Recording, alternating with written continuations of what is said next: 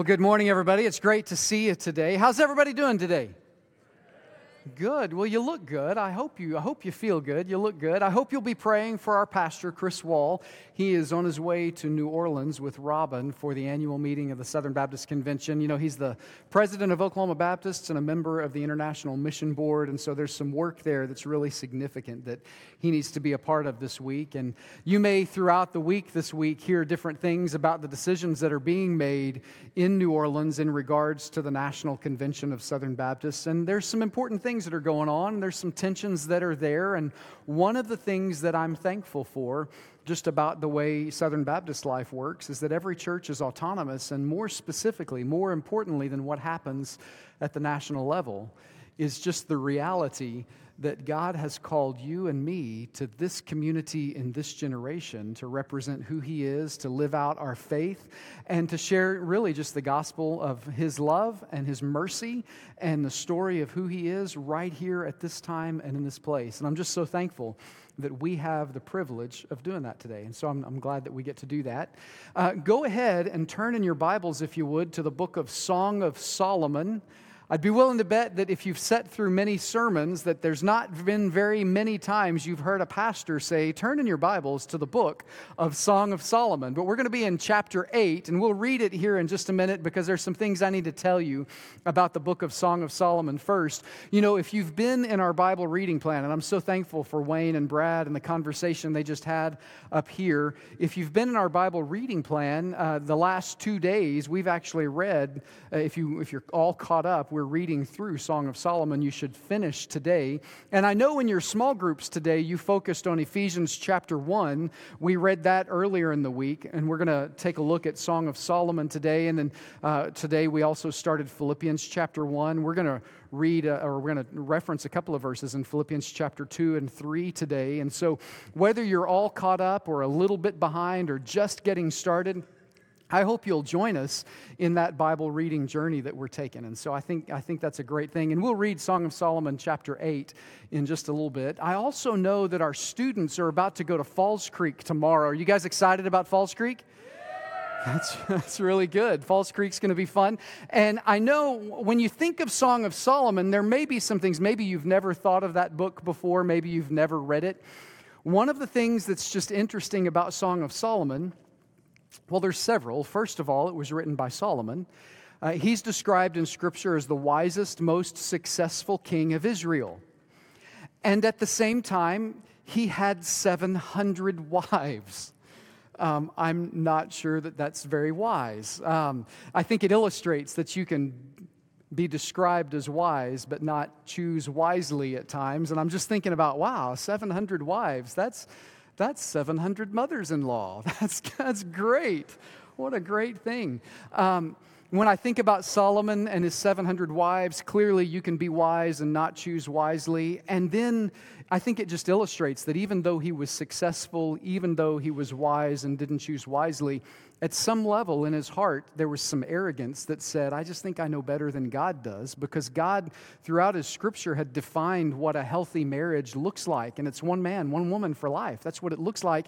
And Solomon really let the spirit of his time kind of predetermined what his approach to marriage would really be. And so instead of following what Scripture says marriage should be, Solomon went, no, I'll just do it kind of the way the world does. And so he was a brilliant business leader. He was a brilliant politician. And in those times, with every business deal and every political deal, often a marriage was involved in that. And so he just decided, instead of following God's wisdom for marriage, I'll just follow the spirit of our times. And it's tragic that he did that, because Scripture's also clear that it says, and those wives turned Solomon's heart away from God.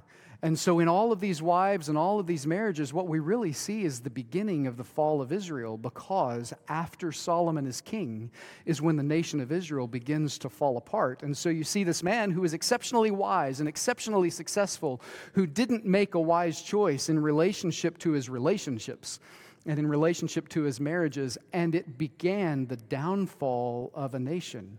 It reminds me that as great as our nation is, that the strength of a nation is really the strength of our marriages and the strength of our relationships with one another. If you look back in Genesis, before there was sin, God established marriage for what it should be. Before God established the church, He established marriage, and He established marriage in the perfection of the garden. And so we see in Song of Solomon something that's really interesting. We see a lot of poetry because Solomon writes this book of poetry all about the relationship between a man and a woman. And it's really the romantic pursuit of a man and a woman. So whether you're waiting or dating, looking or married, I believe there's something in the Song of Solomon that we can hang our hat on, something that can encourage you, that can challenge you in your faith, and maybe something that you just need to know about how our relationships work. And so that's what we see in Song of Solomon. It's very poetic language, and it's the poetic language about the pursuit of a man and a woman romantically with one another. And through the book of Song of Solomon, we see them kind of long for one another. And then we see them court one another, date one another. You see that moment where they get married. You see this moment of conflict where one of them rejects the other. And then you see them come back together. And in their coming back together, there's a kind of celebration that happens, and there's forgiveness that's extended. There's repentance and confession that takes place. And then they walk together. It's just this very poetic example of a great relationship. They walk together through their entire lives. And we're going to read the very end of Song of Solomon to kind of see the end of the story as we talk about this. But I was thinking about specifically with the students going off to camp, and since this is kind of about dating and relationships, that one of the things, just as a high overview of Song of Solomon, we might do is, he had 700 wives. Clearly Solomon had game, right? Clearly he could drop a line, right? And you guys are going to camp. Maybe you're going to need to drop a line on somebody. I don't know. Something like, hey, you need to check your Wi-Fi. Why is that? Because I'm feeling a connection, right? Maybe that'd be a good way. Maybe that's a good line. Or maybe it's lunchtime and you're like, hey, you and I, we're kind of like nachos with jalapenos. Why is that? Well, because you're kind of spicy and I'm kind of cheesy. And so that's probably not a good way. That's probably a bad line. It's probably a bad line. But if you're reading Song of Solomon, there's this moment. Actually, from chapter 4 on, Solomon, he's smooth, and he is given some compliments to the woman that he's pursuing. And some of those compliments, well, it's poetry, right? But beyond it being poetry, it's many generations ago. It's a long time ago, different culture, different language. Like his language is like, wow, your hair is so beautiful. It's like a flock of goats running down a mountain. Your teeth are so white. It's like some newly shorn ewes that have just been washed. I'm like, I don't think that's a very good compliment. And then, guys, if you're really hurting, maybe you and your wife are having a little spat and you're trying to find a good compliment. My favorite of all of Solomon's compliments is he looks at the woman he loves and says, your belly is like a heap of wheat. Try that this afternoon, guys. Just see. Actually, if you'll just look at the woman you're attracted to and use the words, your belly is like a heap, it doesn't really matter what word you put at the end of that. Your belly is like a heap of, I'm pretty sure you're not going to lose. Actually, I found this, and in case you need a reference, we have this available. But I found a picture that's a literal version of the woman described in Song of Solomon. And so your neck is like a battlement, your tongue drips honey.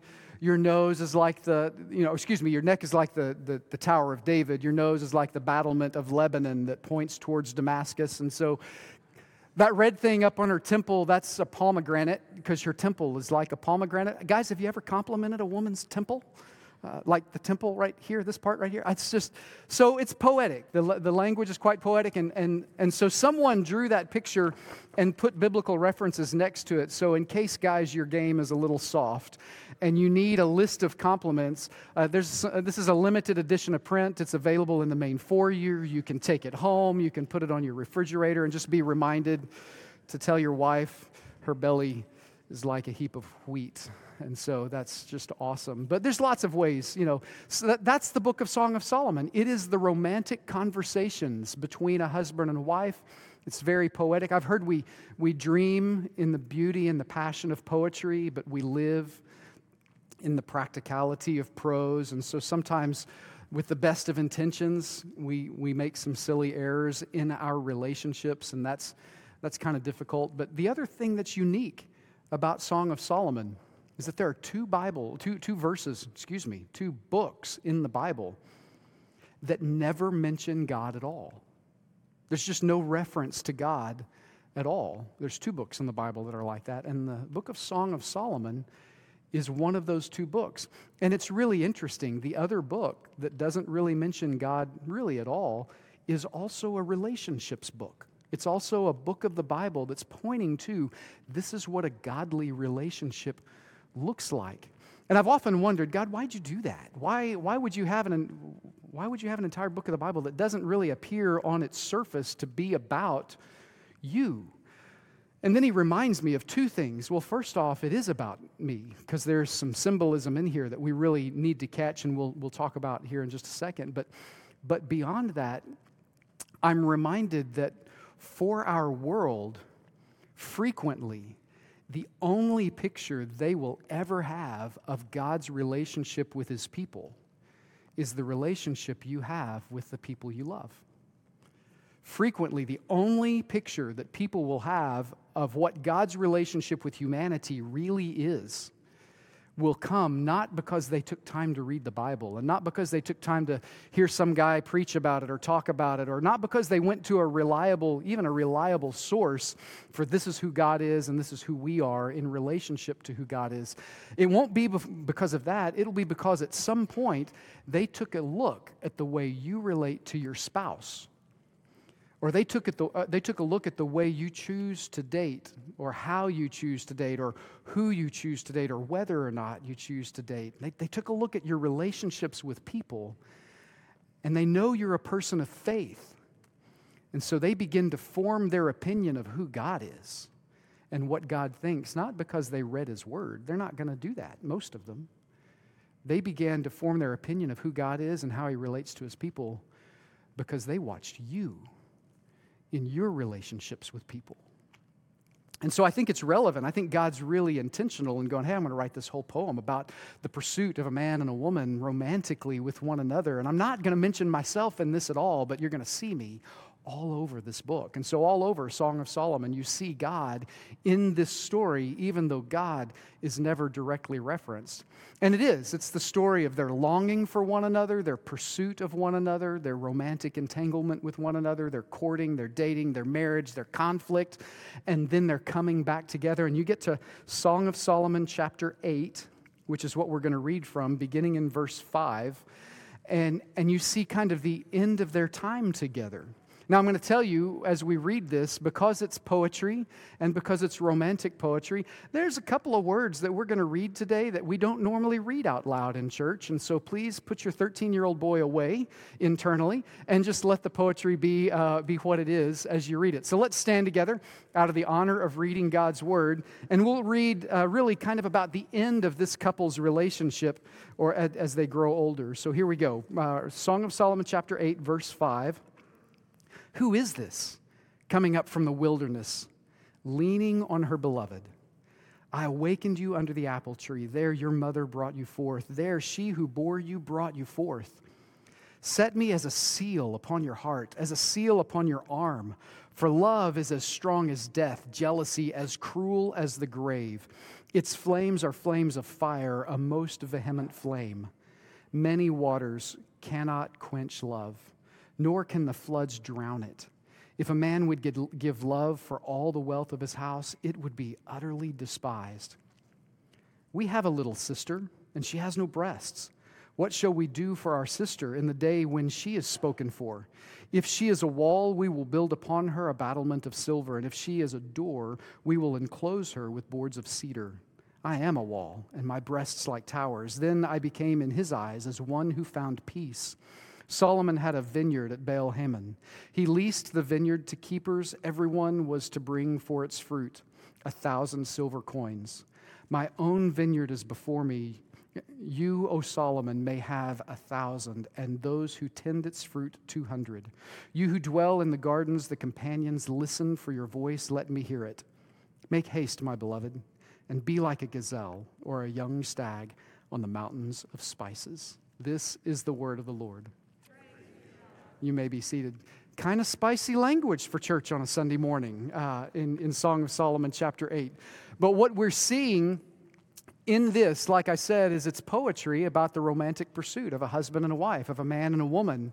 And what we're seeing, especially in verse 5, what we see is really kind of the end of their days together. Who is this coming up from the wilderness, leaning on her beloved? They're in their old age now. And they're at that space and time in their age when maybe their bodies just aren't cooperating with them quite like they used to. And the reason why they're leaning on each other isn't simply because they have love for one another, but they're leaning on one another because throughout all of their life, they've just taken one step together after another and one step together after another. Now they lean on one another to support one another. And when I'm thinking about this, I've been so blessed. And it's like I said a minute ago, maybe the reason why this book never references God directly is because God has an intention for you to catch. And it's this idea that your relationship with the person you love, your relationship with your spouse, may be the clearest, best, most understandable picture someone has of who God is and what His love for us really can be. You guys could be the example for what it looks like to have a deep, significant, and meaningful relationship with God. And this is a couple who have weathered the storm of the good times and the bad, the forgiveness and the confession, and they're leaning on one another in their old age because they've leaned on one another through their entire lives. One of the ways that I'm just terribly blessed is that my parents were married for 50 years. And I got to benefit from seeing the ins and outs and the ups and downs of their relationship. In this room right now are my mother-in-law and father-in-law. They're in the back of the room. And on June 27th, they will celebrate their 64th wedding anniversary. Can we say wow and just celebrate that? They're sitting right back there. And to be honest, I have to confess that when I think of a couple that has leaned on one another their entire lives, it's easy for me to see them leaning on one another. Like happens as you get older, parts aren't cooperating quite like they used to, so they both have to lean on one another to get where they're going. And so it's very cute to watch them walk down the hall. Many times they're leaning on each other because they have to, and that's good. And I tease them because I'm a mean son-in-law. I tease them that because they have to lean on each other a particular way in order to get moving, if they lean on each other the wrong way, instead of moving forward down the hall, they'll just walk in circles because it's just the way that. But I am so blessed and so privileged to have in my life an incredible example of a marriage that has lasted 64 years in my in-laws. And in my parents, a marriage that has lasted 49 years. It lasted 49 years because my dad passed away. It would have been 50 or 51 or 52. Could you imagine how our world would change if you could figure out that level of faithfulness in your own marriage? Can you imagine how this world would change if, as you dated, you made it your goal not just to have a good time? I hope you have a good time. Not just to get to know interesting people. I hope you get to know interesting people. But to become that person that people, when they look at the way you relate to others, they see Jesus in the relationship.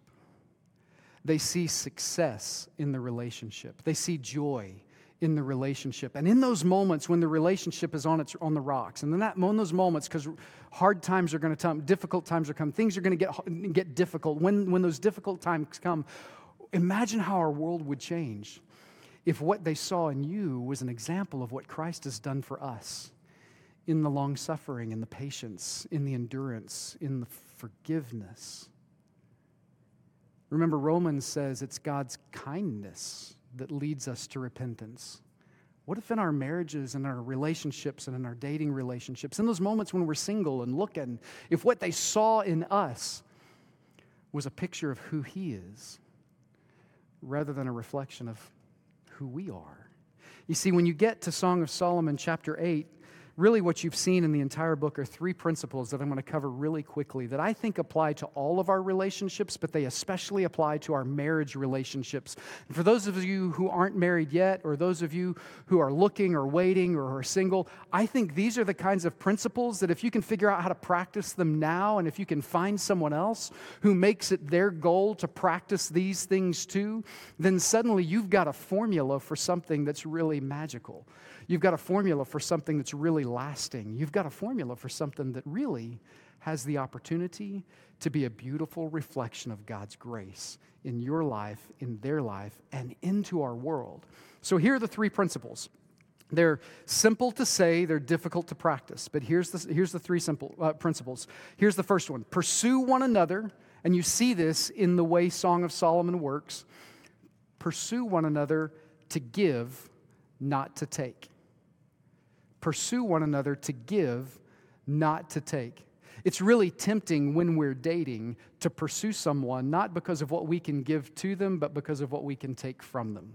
You might think financially about that. I'm pursuing them financially because, man, they got the bling and I'm going to be good. I'm going to be set. If we can get together, this is going to be nice. I'll be arm candy and they'll make all the money. It'll be great. Instead of pursuing to give, we frequently pursue to get. It's true physically, right? Hey, I'm not really pursuing you because I'm interested in you. I'm pursuing you because, wow, you are, and I want, and we could. We're pursuing to get instead of give, but Scripture flips that principle on its head. Pursue one another to give and not to take. Look at Matthew chapter 6. This is a passage of Scripture you don't generally associate with relationships, but I think it matters inside our marriage relationships and inside our dating relationships. Verse 19, Matthew chapter 6, verse 19. Do not lay up for yourselves treasures on earth where moth and rust destroy and where thieves break in and steal, but lay up for yourselves treasures in heaven where neither moth nor rust destroys and where thieves do not break in and steal. For where your treasure is, there your heart will be also. Imagine how your marriage might change if you were looking for ways to give to your spouse instead of take from your spouse. If you treasured your wife in ways that she understood and knew. If you treasured your husband in ways that made your devotion to one another deeper and stronger. Proverbs chapter 11, verse 25 says, whoever waters will himself be watered. It's this idea of generosity, and frequently in Scripture when we read about generosity, we think about financial generosity, or we think about how do we give, or how do we help people who can't help themselves? How can we be generous to people who need food or who need that kind of help? And those are all worthy ways to give, and those are all important, and I like all of that. I think that's great. I hope we cultivate that. But what if we gave first to our spouse? What if our first pursuit was to pursue our spouse to give and not to take? Imagine how different your physical, emotional, and spiritual relationship would be if in that moment, that romantic moment, you came not to take something from someone, but to give something to someone. Philippians chapter 2 answers actually the next question. Well, Chad, how much am I supposed to give? Surely marriage is supposed to be 50-50. Well, no, I've heard that doesn't really work, right? It's not 50-50. Maybe it's 100% and 100%. Everybody's got to give 100%. Well, that math doesn't work, right? What if I told you that, surely I could balance that. If I get 50-50, I could balance that right there. And, all right, this is going to be good, right? Watch. We can balance it. Can we do that? See how hard it is? All right, nobody move. But your life's not like that, right? Your life isn't 50-50 ever. Sometimes my wife just needs a little more attention. And if I put enough pressure on the right side of that fulcrum, I can balance things out. I can give to her in a way that overcomes the deficit. And then there's going to be that season when my life is a little more challenging and my need is a little greater, and she can give in a way that puts the pressure in the right spot so we balance things out. So it's really not 100 and 100. It's really not 50 and 50. It's really both of us looking for ways to give to one another continuously out of the abundance of what God's given to us. See, that's the next question, right? How much should I give? In Philippians chapter 2, Paul says it like this in verse 17. He's actually talking spiritually to the church at Philippi. He says, let's see, yes, and if I am being poured out as a drink offering on the service and sacrifice of your faith, I therein rejoice, yes, and will rejoice. So how much should I give? Maybe I should just give everything. And here's the challenge. We tend to look to people to be what fills us up. And as long as I look to people to be what fills me up, I will never have enough to give to fill up someone else. But if I will recognize the unending supply of grace, mercy, love, kindness, forgiveness, patience, justice, if I will never disconnect myself from all that which God has given to me, then I can with confidence pour myself out as a drink offering on the service and sacrifice of the faith of my spouse, or the faith of my kids, or the life of that person who I care about the most. I can give, and I can give, and I can give, and ultimately get what God's designed for me. Pursue your spouse. Pursue one another to give and not to get. That's the first principle. The second principle is a little more complicated. Pursue one another to become, not to fix. Pursue one another to become, not to fix. Now, how many of you have been in those relationships where either you're the fixer or you're the one someone's trying to fix, right? Oh, I just love him. He's so cute, but we're going to work on this because he's into sports too much. Or I just love him. He's so cute, but he cusses a little bit. Or I just love him. He just smokes too much. I just love him, but. And so instead of pursuing him to become like those things you admire in him, you pursue him to fix those things that are wrong with him. And at least in dating, doesn't that become this, whether you're a man or a woman, doesn't that just become this cycle of repetition where you pursue someone to fix until you realize they're not fixable, and then you break up or you divorce, and then you jump into the next relationship and you're pursuing to fix or be fixed? And guys, we're just as guilty of it as anybody. We're fixers by nature, right? If you're constantly pursuing someone for the purpose of fixing them, you'll always be disappointed, you'll always fail, because you are not enough. And isn't that a problem we have in all of our relationships? We seek from one another that which only God can give. And if I spend all my time looking in my wife for that which only God can give me, then I am destined to doom our relationship. But if I will trust God to give to me and to fill me with His grace, love, kindness, mercy, then I have what it takes to give. But beyond the giving, I can look to my wife. Instead of all, there's those moments when you're dating where there's that cute thing that they do and it's just so endearing and I just love it so much. And then you're 2 years in and you've seen that cute thing so many times, it's just sort of ridiculous at this point. You've experienced that, and you're like, okay, that's not funny anymore. Stop saying it. Stop doing it. It's not cute anymore. I can't believe you said that out loud and in front of our friends. If we're pursuing one another to become rather than to fix, then what that allows me to do is to see those qualities in my spouse that I admire the most, and the weaknesses in me that I go, man, I wish I could be like her in that. And instead of trying to fix her to fix me, I try to become more like her in her relationship with God and with others. Genesis 2:24, actually this is before sin. This is back when God established marriage. Do you remember what it says? For this reason a man shall leave his father and mother, and the two shall become one flesh, right?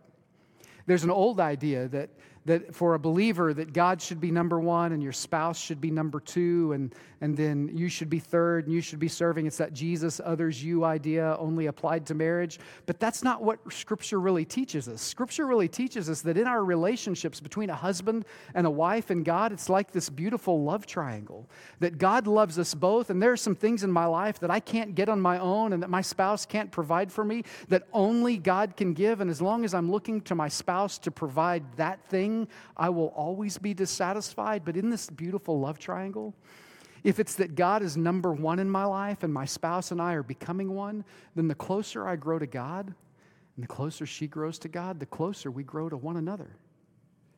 And so if the two are becoming one, that becoming of one is all in relationship to who God is and what God has done in our lives, and Him giving to us what only He can provide, us receiving it, and then gladly, willfully giving it to one another.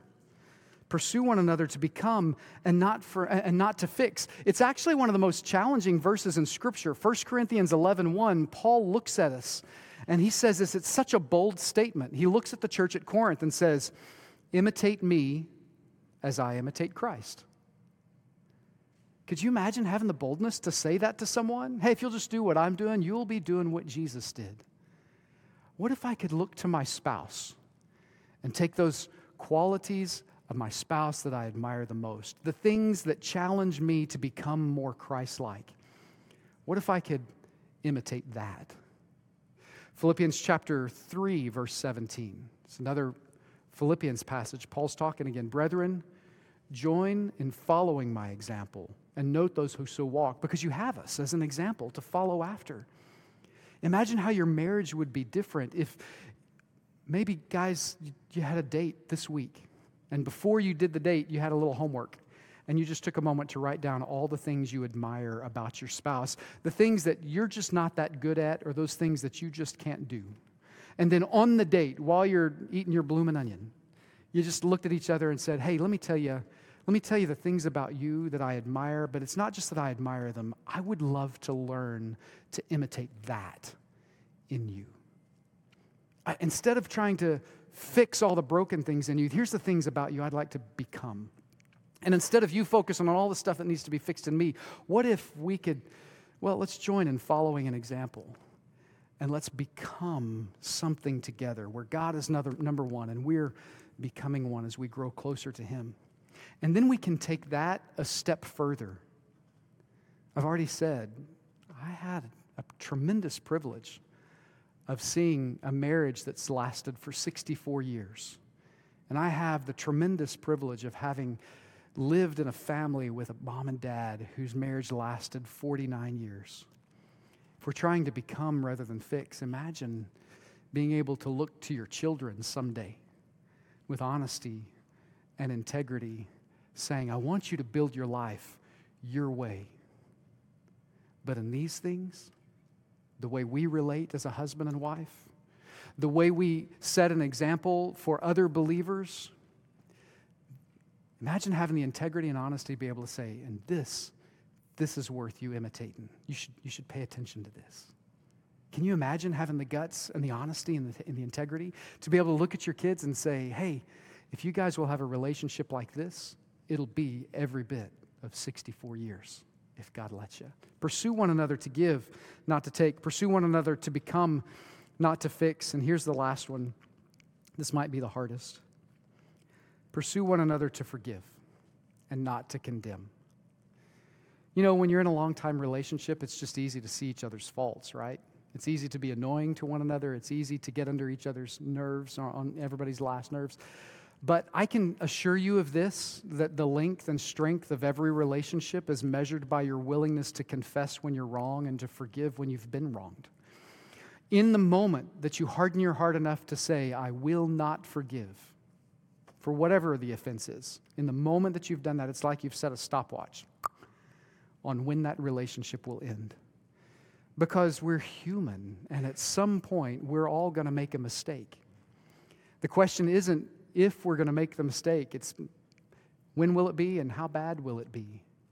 And so if we look at each other without a willingness to forgive and only a willingness to condemn, then the relationship is doomed.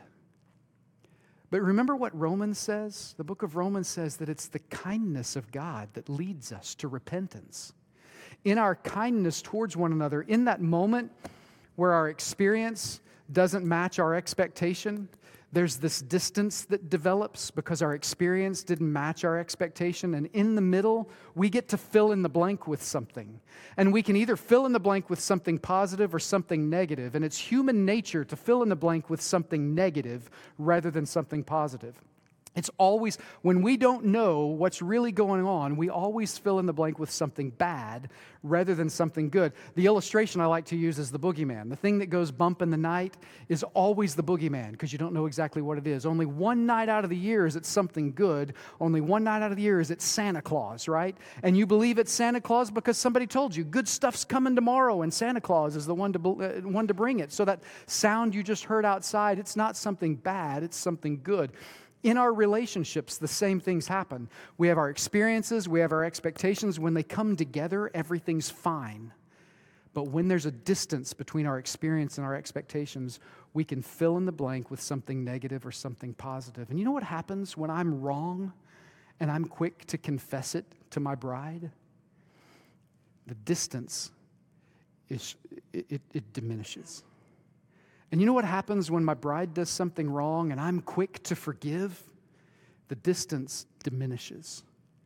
When I know I'm about to do something that causes her experience and her expectation for those things not to match, I'm either quick to run to her and confess it or explain it or describe it. Or if it's a temptation I stepped into in the first place, I'm quick to avoid the temptation because I don't want the distance to develop in the first place.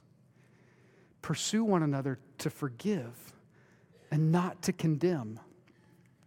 And then when I think about those three things in relationship to this beautiful book of poetry about the relationship between a man and a woman, and I recognize, well, it didn't really mention God anywhere, except, isn't that what Jesus did for us?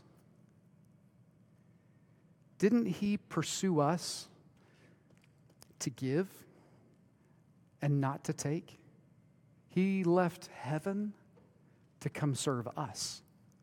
He gave up his righteousness to be accused of crimes he didn't commit. He was punished on the cross for my sin. He gave instead of took. He didn't come to fix me. He came to make a way for me to be brand new so that I could become a son of God, so that I could be adopted into his family and become like who he is in relationship to God. He didn't come to condemn. He came to forgive. And the end result of that forgiveness is a right relationship with him. And now I have in me the ability to give that kind of love to the people around me. So whether you're waiting or dating, whether you're looking or married, your relationship can be a picture of the relationship God has with his people. And it's really better than that. You can have the kind of relationship with your Heavenly Father that makes all things new. Let me invite you to bow your head and close your eyes. Over the next few minutes, Brandon's going to come and play, and we're going to sing some things. I'm going to ask Andrew Wade to come up here in just a few minutes so that we can have a special prayer time for our students as they go off to camp this week, and he'll explain more about that. But between now and then, as the music plays, maybe you need to sing, but maybe not. Maybe what you need to do is pray. Maybe you need to come to this altar and say, I've been pursuing people, hoping that they would give to me what only God can. There's going to be people all over this room at every entrance that would be willing to pray with you or talk with you about what that looks like, for you to place your faith in Christ and to ask God to do in your heart and your life what only he can do. Maybe you're a married couple and you're struggling. Maybe you just need to bring your struggles before your Heavenly Father and just right where you are or at this altar or with the people who are standing around the room, maybe what you need to do is just take a moment to pray and to confess. Please forgive me. I want to do better. I want to be the person who gives. And there's so much about you I would love to become. And so would you please forgive me? And I want to forgive you as we do this. So maybe there's a conversation like that. Maybe this room is the start of a conversation like that just continues throughout the week.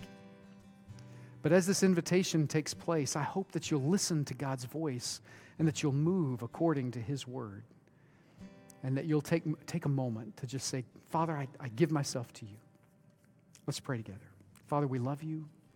And I'm so grateful for the life and the love that you've given to us through your Son, Jesus. I pray that each and every person in this room, that with our human relationships, that we wouldn't look for people to give to us what only you can give. And so today, if there's someone who needs to place their faith in Christ, I pray that they would.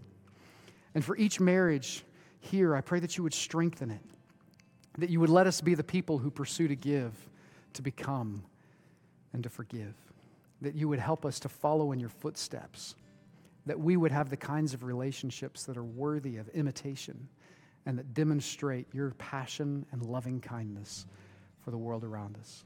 For those who are single, I pray that you would give them confidence in your love for them, that you would give them hope that they are fearfully and wonderfully made, and that they have the privilege and pleasure of being able to serve you in whatever capacity you've given to them. Lead them to just simply have faith in you. Father, for us all, let us honor you well. In Jesus' name I pray. Amen.